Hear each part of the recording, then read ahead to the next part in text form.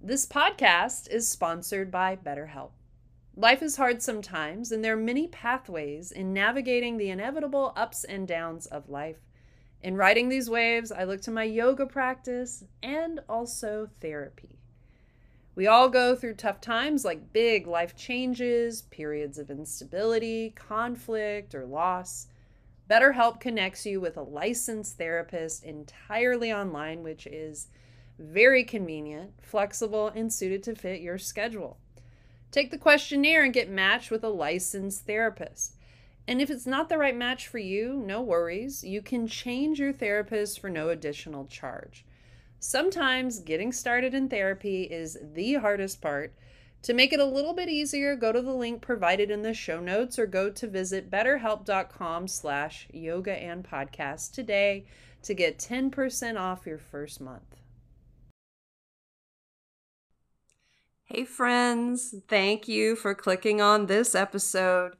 If you feel it might be for you, consider joining our Patreon monthly membership. There are interesting and unique member perks. Each tier offers humble tokens of my appreciation.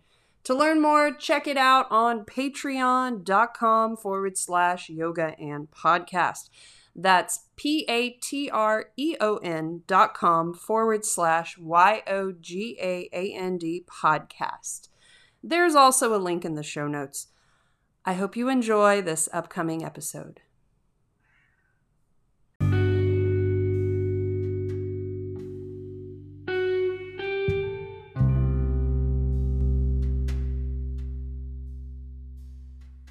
Welcome, friends, to Yoga and Podcast. This show brings the science and the magic of yoga and mind-body practices down to earth for the everyday person to help you live your best life. I'm your host, Ashley Weber, a yoga and Pilates teacher and forever student who is oh so curious about all things yoga and. I am so happy to chat with Sherry Walling on today's episode. She is a clinical psychologist, speaker, yoga teacher, and the podcaster of Zen Founder.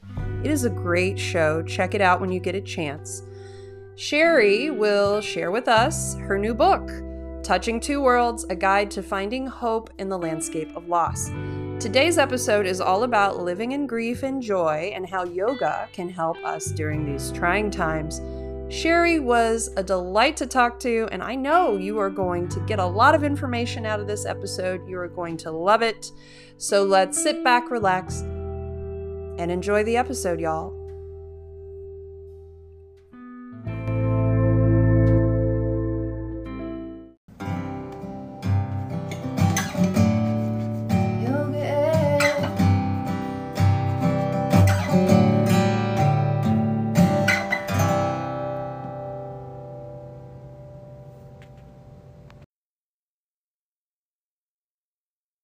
Joining us on today's show is clinical psychologist, speaker, podcaster, and yoga teacher, Sherry Walling. Sherry will share with us her new book, Touching Two Worlds, A Guide for Finding Hope in the Landscape of Loss. Hello, Sherry. How are you today? I'm wonderful. It's great to be with you, Ashley. Yeah, I'm so glad you're here. I've read your book. I love your book.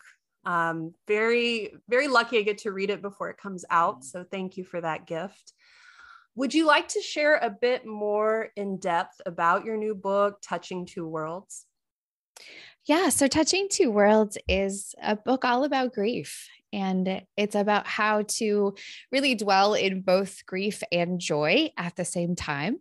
And I found myself doing a deep dive into how to explore that question because I had a series of really significant losses in my life.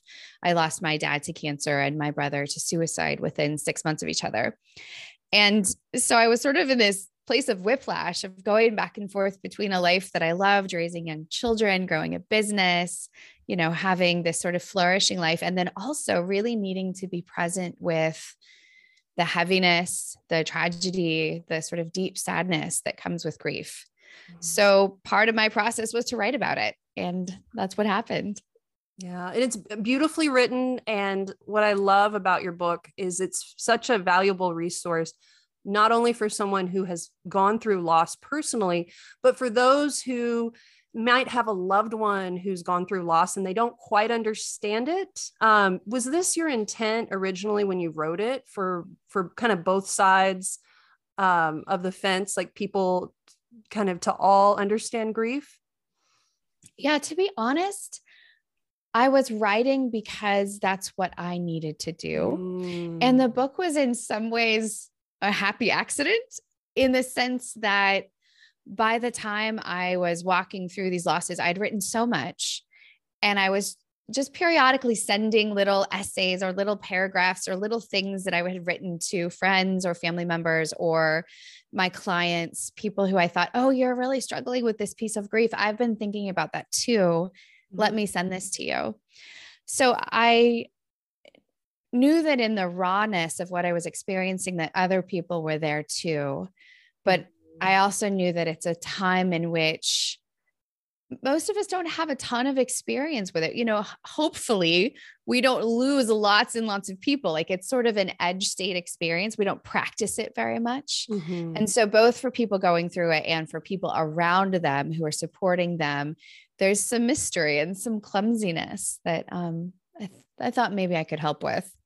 Yeah. And as a culture, I mean, there isn't really much about grief. Or I love how you're saying there's two sides, there's grief and there's joy. You know, we usually only hear like there's just grief, but the other side of it is joy. Like you were talking about, you felt like you were going back and forth between two of these worlds. And I love how you're talking about how when you were writing, it sounds like it was all very organic. It just happened throughout your life. You were writing to people and then it turned into this book. What I find really interesting about your book is, like, at the end of each chapter, there's a little workbook portion. Tell us more about, like, how did that come about? That's not your typical thing in a book, you know? Yeah, I think so once I decided that it was going to be a book, then the writing shifted from something that was for me to something that was for others, like a gift to my community, to my clients, to my friends, etc.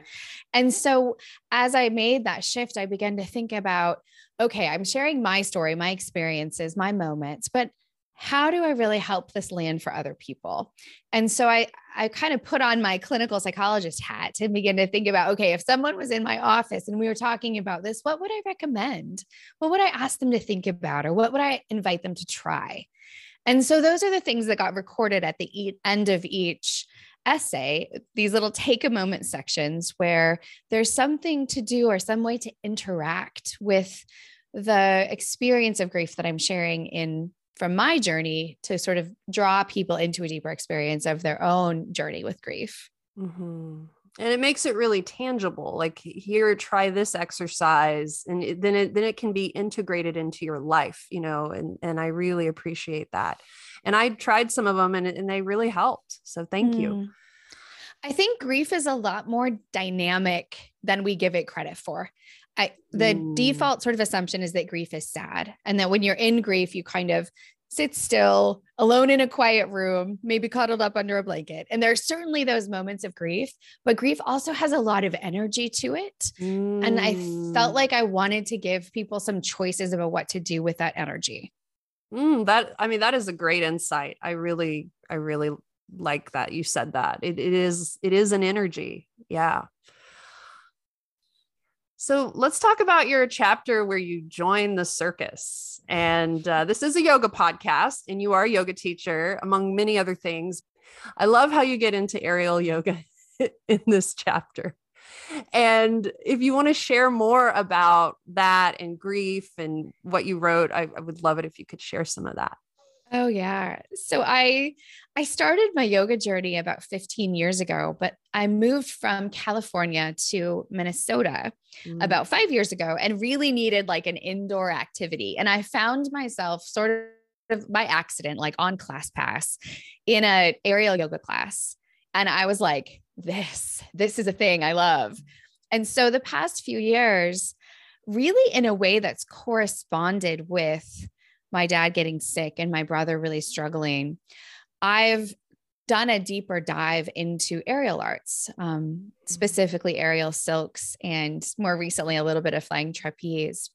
And so I've really been grateful for the movement and the absorption that comes along with aerial arts, especially in the context of so much grief. So when I'm on the silks, it's the only thing I'm thinking about. And I feel kind of the strength and aliveness in my body. Mm-hmm. And I'm also just really in my body and out of my stories of grief or out of my like worries around, what's going to happen with this and what about that? And, it's just a really focusing practice. And I know yoga can be like that for lots of people as well. Mm-hmm. But I think, the invitation to be both athletic, but also really emotionally expressive that exists in the circus arts has been quite a gift to me in my grief. And so one of the things that I now talk about in almost every setting that I'm in is to help people think through how they can find that thing that just kind of sweeps them up. Mm-hmm. And again, that can be yoga, it can be long distance running, it can be baking. Like there's lots of things like that. But for me, it's been the circus. Mm-hmm. I love it. I love that resonated with you, and it just, you could express yourself, and it is athletic. It's very athletic. I took a class once. I did not know what I was getting into, and sore it's a special for days. Set of sore muscles. Yeah. It's you different think, muscles. I don't know. I thought it would be easier than what it was, but it was, it's a lot of fascia release too. Cause the silks wrap around your legs. You're like, oh, I was going to say, I think your body has a big reaction to that novel stimuli. So it's usually like the first couple classes are your body's like, get me out of here. But it eases in once your body recognizes like, oh, this isn't dangerous in the way that I think. Like being squeezed like that it's okay. Yeah. That's a good point. Yeah. There's a little bit of a transition period and getting used to that. I love how you delve into some rituals to help with grieving in one of your chapters. Would you want to talk a little bit more about maybe the link between, is there a link between, yoga practices and rituals in grieving? The week that my dad was dying, we kind of call it the dying week, because there was a week when I went home to stay with him. And really to usher in and to support and help with all of the parts of dying. But that week I went to yoga twice a day. Sometimes I just was in practice rhythmically.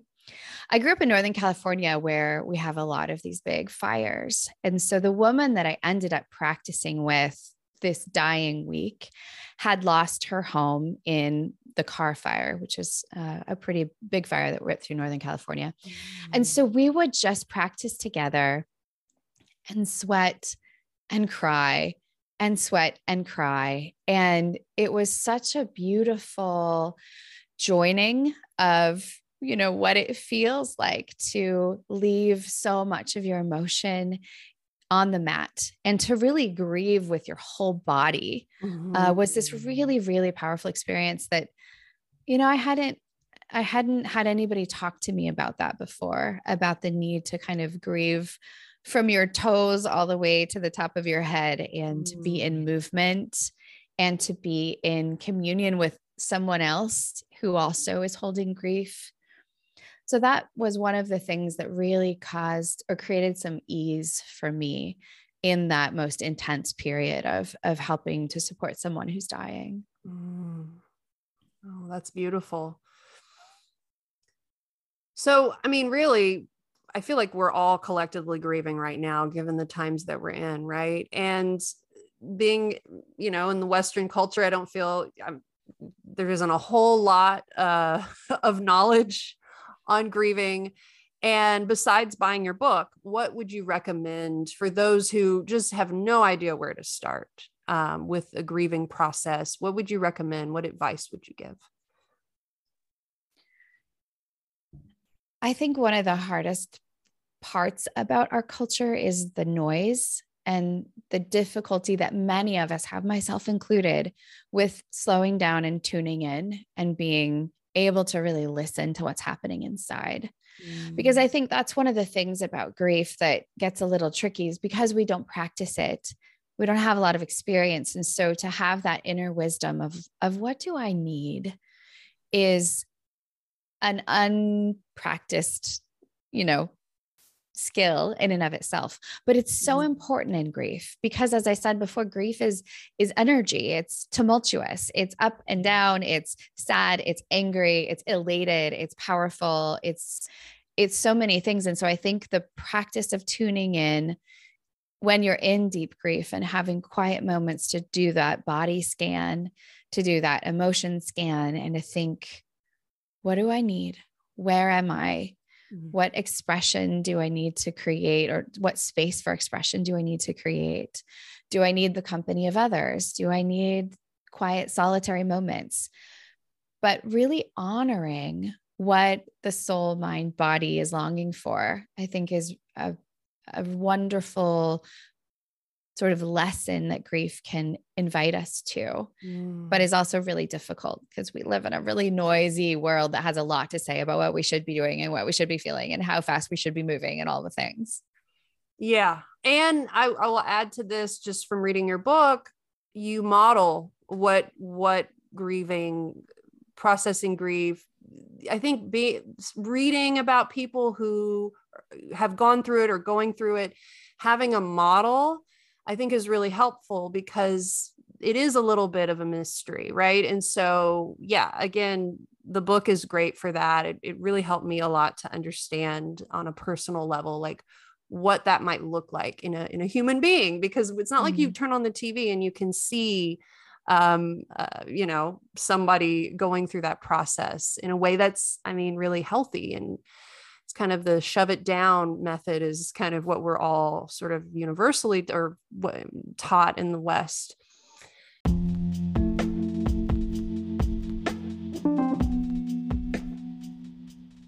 Hey friends, let me tell you about my favorite herbal store, Earth Commons.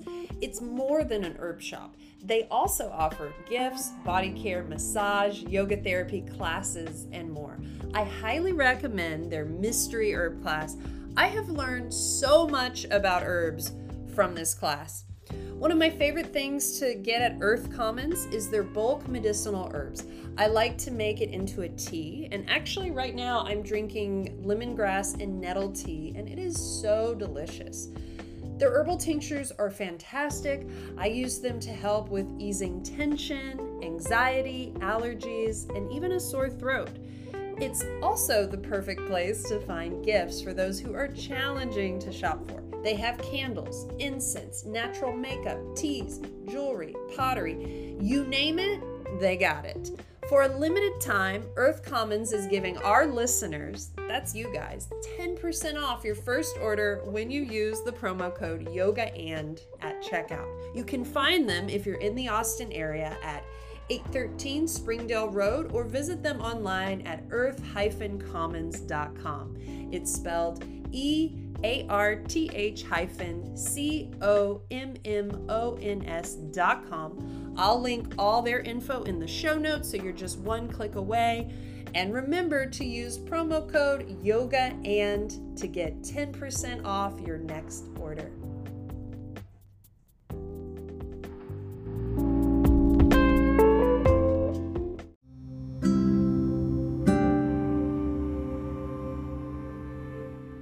Hey friends!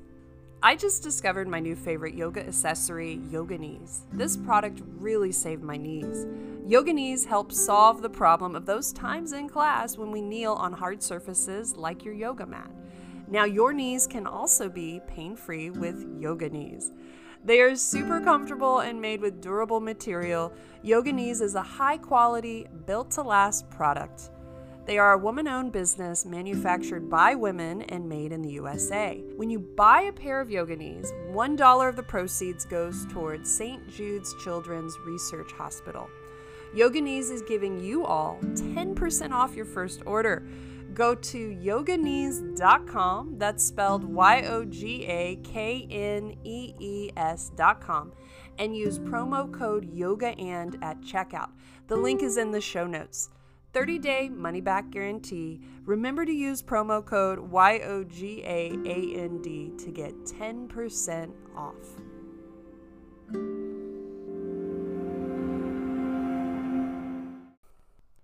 It can be overwhelming to know how to help others during these trying times. It seems like every day there's a new disaster catching our attention, and it's hard to keep up and know how to help. The Ukraine still needs our support. The war in the Ukraine has continued, and if you are able, please consider donating to the organization Razom. Razom is providing critical humanitarian war relief and recovery to address the Ukraine's most urgent needs. To support Razom, go to razomfortheukraine.org. It's spelled RAZOMFORUKRAINE.org. I have provided the link in the show notes. Give what you can. And we're back. So what is next for Sherry Walling? What are you gonna, are you working on another book, or what is in the works right now? Oh, that is oh my gosh, I get so much anxiety about that question.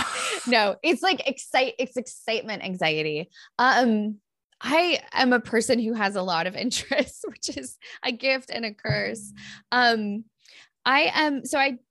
In prepping for this book, in prepping to launch this book, I actually created a circus show where I invited local artists here in the Twin Cities where I live. And we put together a beautiful show that we did for Mental Health Awareness Month in May. Oh. So I am hoping that we will have the opportunity to repeat that show in September, which is Suicide Awareness Month. And it's just a nice time to invite people into thoughtful reflection around mental health and particularly suicide vulnerability, but using a medium that is surprising and expressive and beautiful and also really emotionally powerful. So I think if I just looking ahead a few months, that's one of the things that I would love to do again, is to continue to use Circus Arts as a way to host really interesting, deep conversations around mental health and mental well-being. Wow, that is so creative. And that is not what I expected you would say. I thought you're like, oh, I'm working on this book. I have more books in my head, but also I'm just in a circusy space. So. I love it. Can you explain more about like so say someone's in Minnesota in September and we want to go see it. What would that show look like exactly? Yeah. So we put together a series of pieces that are from different bodies using different apparatuses, but brings a through line of a story around what it feels like to struggle with a mental health crisis. So we begin with connection. So there's two people on a trapeze who are in symmetry. It's very joyful and playful, and it's very cohesive. It makes sense. And then throughout the course of the story, the artists begin to spin maybe more chaotically. We use a sear wheel, which is like a wheel that spins on the ground. It's like the size of someone's body. Or we use a lyra, which is a wheel or a hoop that's suspended from the ceiling. Cool. And we kind of tell the story of disorientation and how someone experiences depression, maybe addiction, and this sort of unraveling of the self. And then we have some pieces that talk about how that feels to their community, right? To the people that love them. And then in this particular story, there's an experience of grief, of someone losing their battle to mental health, and then the way that the rest of the community responds. So it's like 10 different acts, and each has a different emotional quality, and each has a different circus artist. So we've got some fire performers and contortion, and it's really, really beautiful. That's so cool. It tells a story, and it's very emotional. Is there a big circus community where you live, or are these people coming from out of town, or? There is actually a big circus community where I live, which it's sort of a surprise, little Minneapolis, St. Paul. But there's a circus training school here called Circus Juventus, which takes kids, and some of those kids grow up and they are 40-year-olds and they still want to practice circus. And so there's a lot of circus sort of across the lifespan here, which is really lovely. That's so cool. So podcaster to podcaster, I love your podcast, by the way. So you do a lot, like definitely. And you also podcast. How did that all start for you? You just one day just thought, hey, let's get into this podcasting world, or was it just, how did that happen?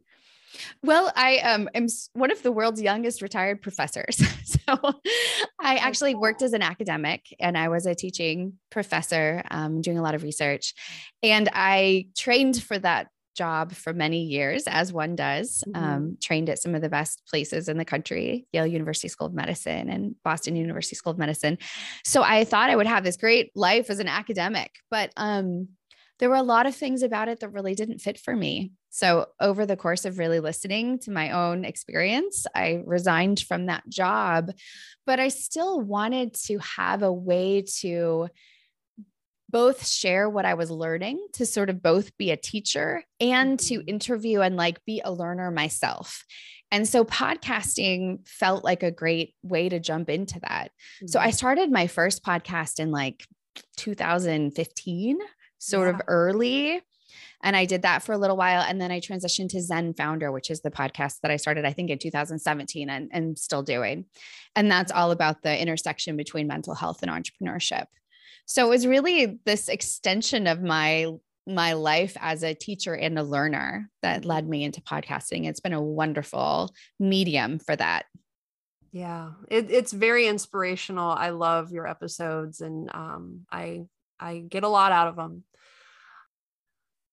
So let's talk more about yoga and grieving. What might be some more thoughts on that? Grief really deepened my like profound appreciation for Shavasana. And I think as I was beginning my yoga teaching journey and studying yoga and practicing, there's this idea of corpse pose. And I just sort of thought of it as like, oh, that's when we just rest sort of at the end, right? It's where your heart sort of calms down and you restore your breathing and you get ready to transition. But it's all of that. And the and for me was this like almost communing with these people that I'd loved that are dead now. And it was the moment in my life and in my practice where I felt most almost like I was practicing being with them. That sounds very macabre, but it's this transitional state between your living, moving, breathing body, and then this invitation to practice non-being, right? To practice what it feels like to not be exerting effort and motion and ambition and movement and action, just to be in the nothingness. And it was really a powerful bridge for me from the two worlds, right? The world of big motion and writing and busy and alive and I'm doing a circus and blah, blah, blah, to this space of people I love so much are not here anymore. And that just sort of blows my mind as an idea. But corpse pose, Savasana, is that space of bridging the two worlds for me, and the stillness and the ability to tolerate the nothingness. I didn't know that I was practicing for grief, all of those yoga classes that I was doing that. But I feel like I was getting ready in a way that I didn't know that I needed to. Oh, wow. What a huge perspective that is. It's an unexpected gift of the practice. Because again, most, you go to exercise classes, they're not like, and now we will practice being dead. Like it's just not a thing we do in Western culture, super uncomfortable with it. But I think that's where some of that Eastern mysticism and the tradition of yoga is such a gift, even if you're, aren't someone who does like a super deep dive into all of the philosophy around it. The practice of stillness and nothingness is like really a deep and desired state to be in, I think, in our Western society. So let's talk about the sandwich generation. So that generation of, usually women taking care or people taking care of their young kids and then, family members at the same time, and grief and yoga. What are your thoughts on the sandwich generation? Yeah. So that is this phase of life where you're both helping people get started and helping people end. And so I'm 43 now. I sort of turned 40, the year that my dad and brother died. So it was like, midlife crisis, right? Like, and at that time my kids were 8 and 11. So I had elementary school, beginning in tween phase of parenting where you're like, I'm really just paying attention to everything. So being in that place of both as, again, this reflection on the duality, on the two worlds for me, where I would literally go one day from like sitting with my dad at Mayo Clinic, thinking through like what chemo regimen he was going to do and really understanding like, this is how his life is going to end. And I would go from that place to like planning for my kids, orchestra concert and celebrating their gifts and aliveness and their movement. And I think, especially as women, and I don't mean this is not exclusionary to men in any way, but I think there are some different invitations or maybe cultural expectations around how women show up in caretaking roles within their family. But it really is the sense of whiplash of being able to like have to switch from one to the other. Mm-hmm. And I think that's both wonderful and exciting to have that flexibility. Mm-hmm. But I think it can leave you a little sore, like whiplash does, right? That sense of, where am I? And the pull to show up for people that you love in these very important experiences in their lives. I mean, being with my dad when he died was profound. It was very similar to birthing my children. Like, it's like you only do this a couple times and you want to be all in and fully present. But I think there's a little danger in getting lost, right? Losing your anchoring of where you are as a human, who you are as a human, how you're caring for yourself as a human, when you are caretaking sort of on all sides. And I think about that, especially for people who are also teaching yoga. And for me as a psychotherapist, like every interaction I have with a human, they like need something from me that's very legitimate and important. And I want to show up for, but it has to be counterbalanced with my own sense of like being nourished and nourishing myself. Mm-hmm, mm-hmm. So I really appreciate that insight on the sandwich generation, and that whiplash is a very real thing.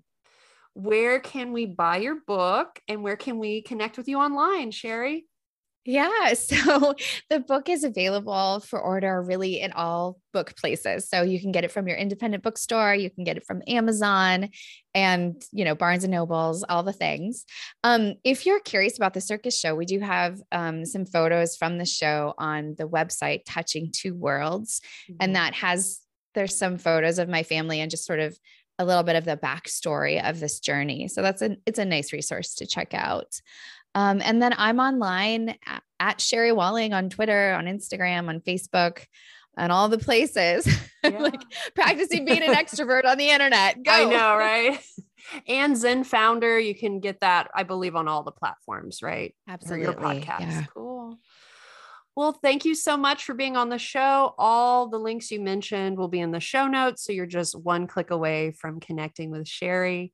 Sherry, thank you so much for being on the show. It was so awesome to chat with you today. It's a delight, Ashley. Thanks for having me.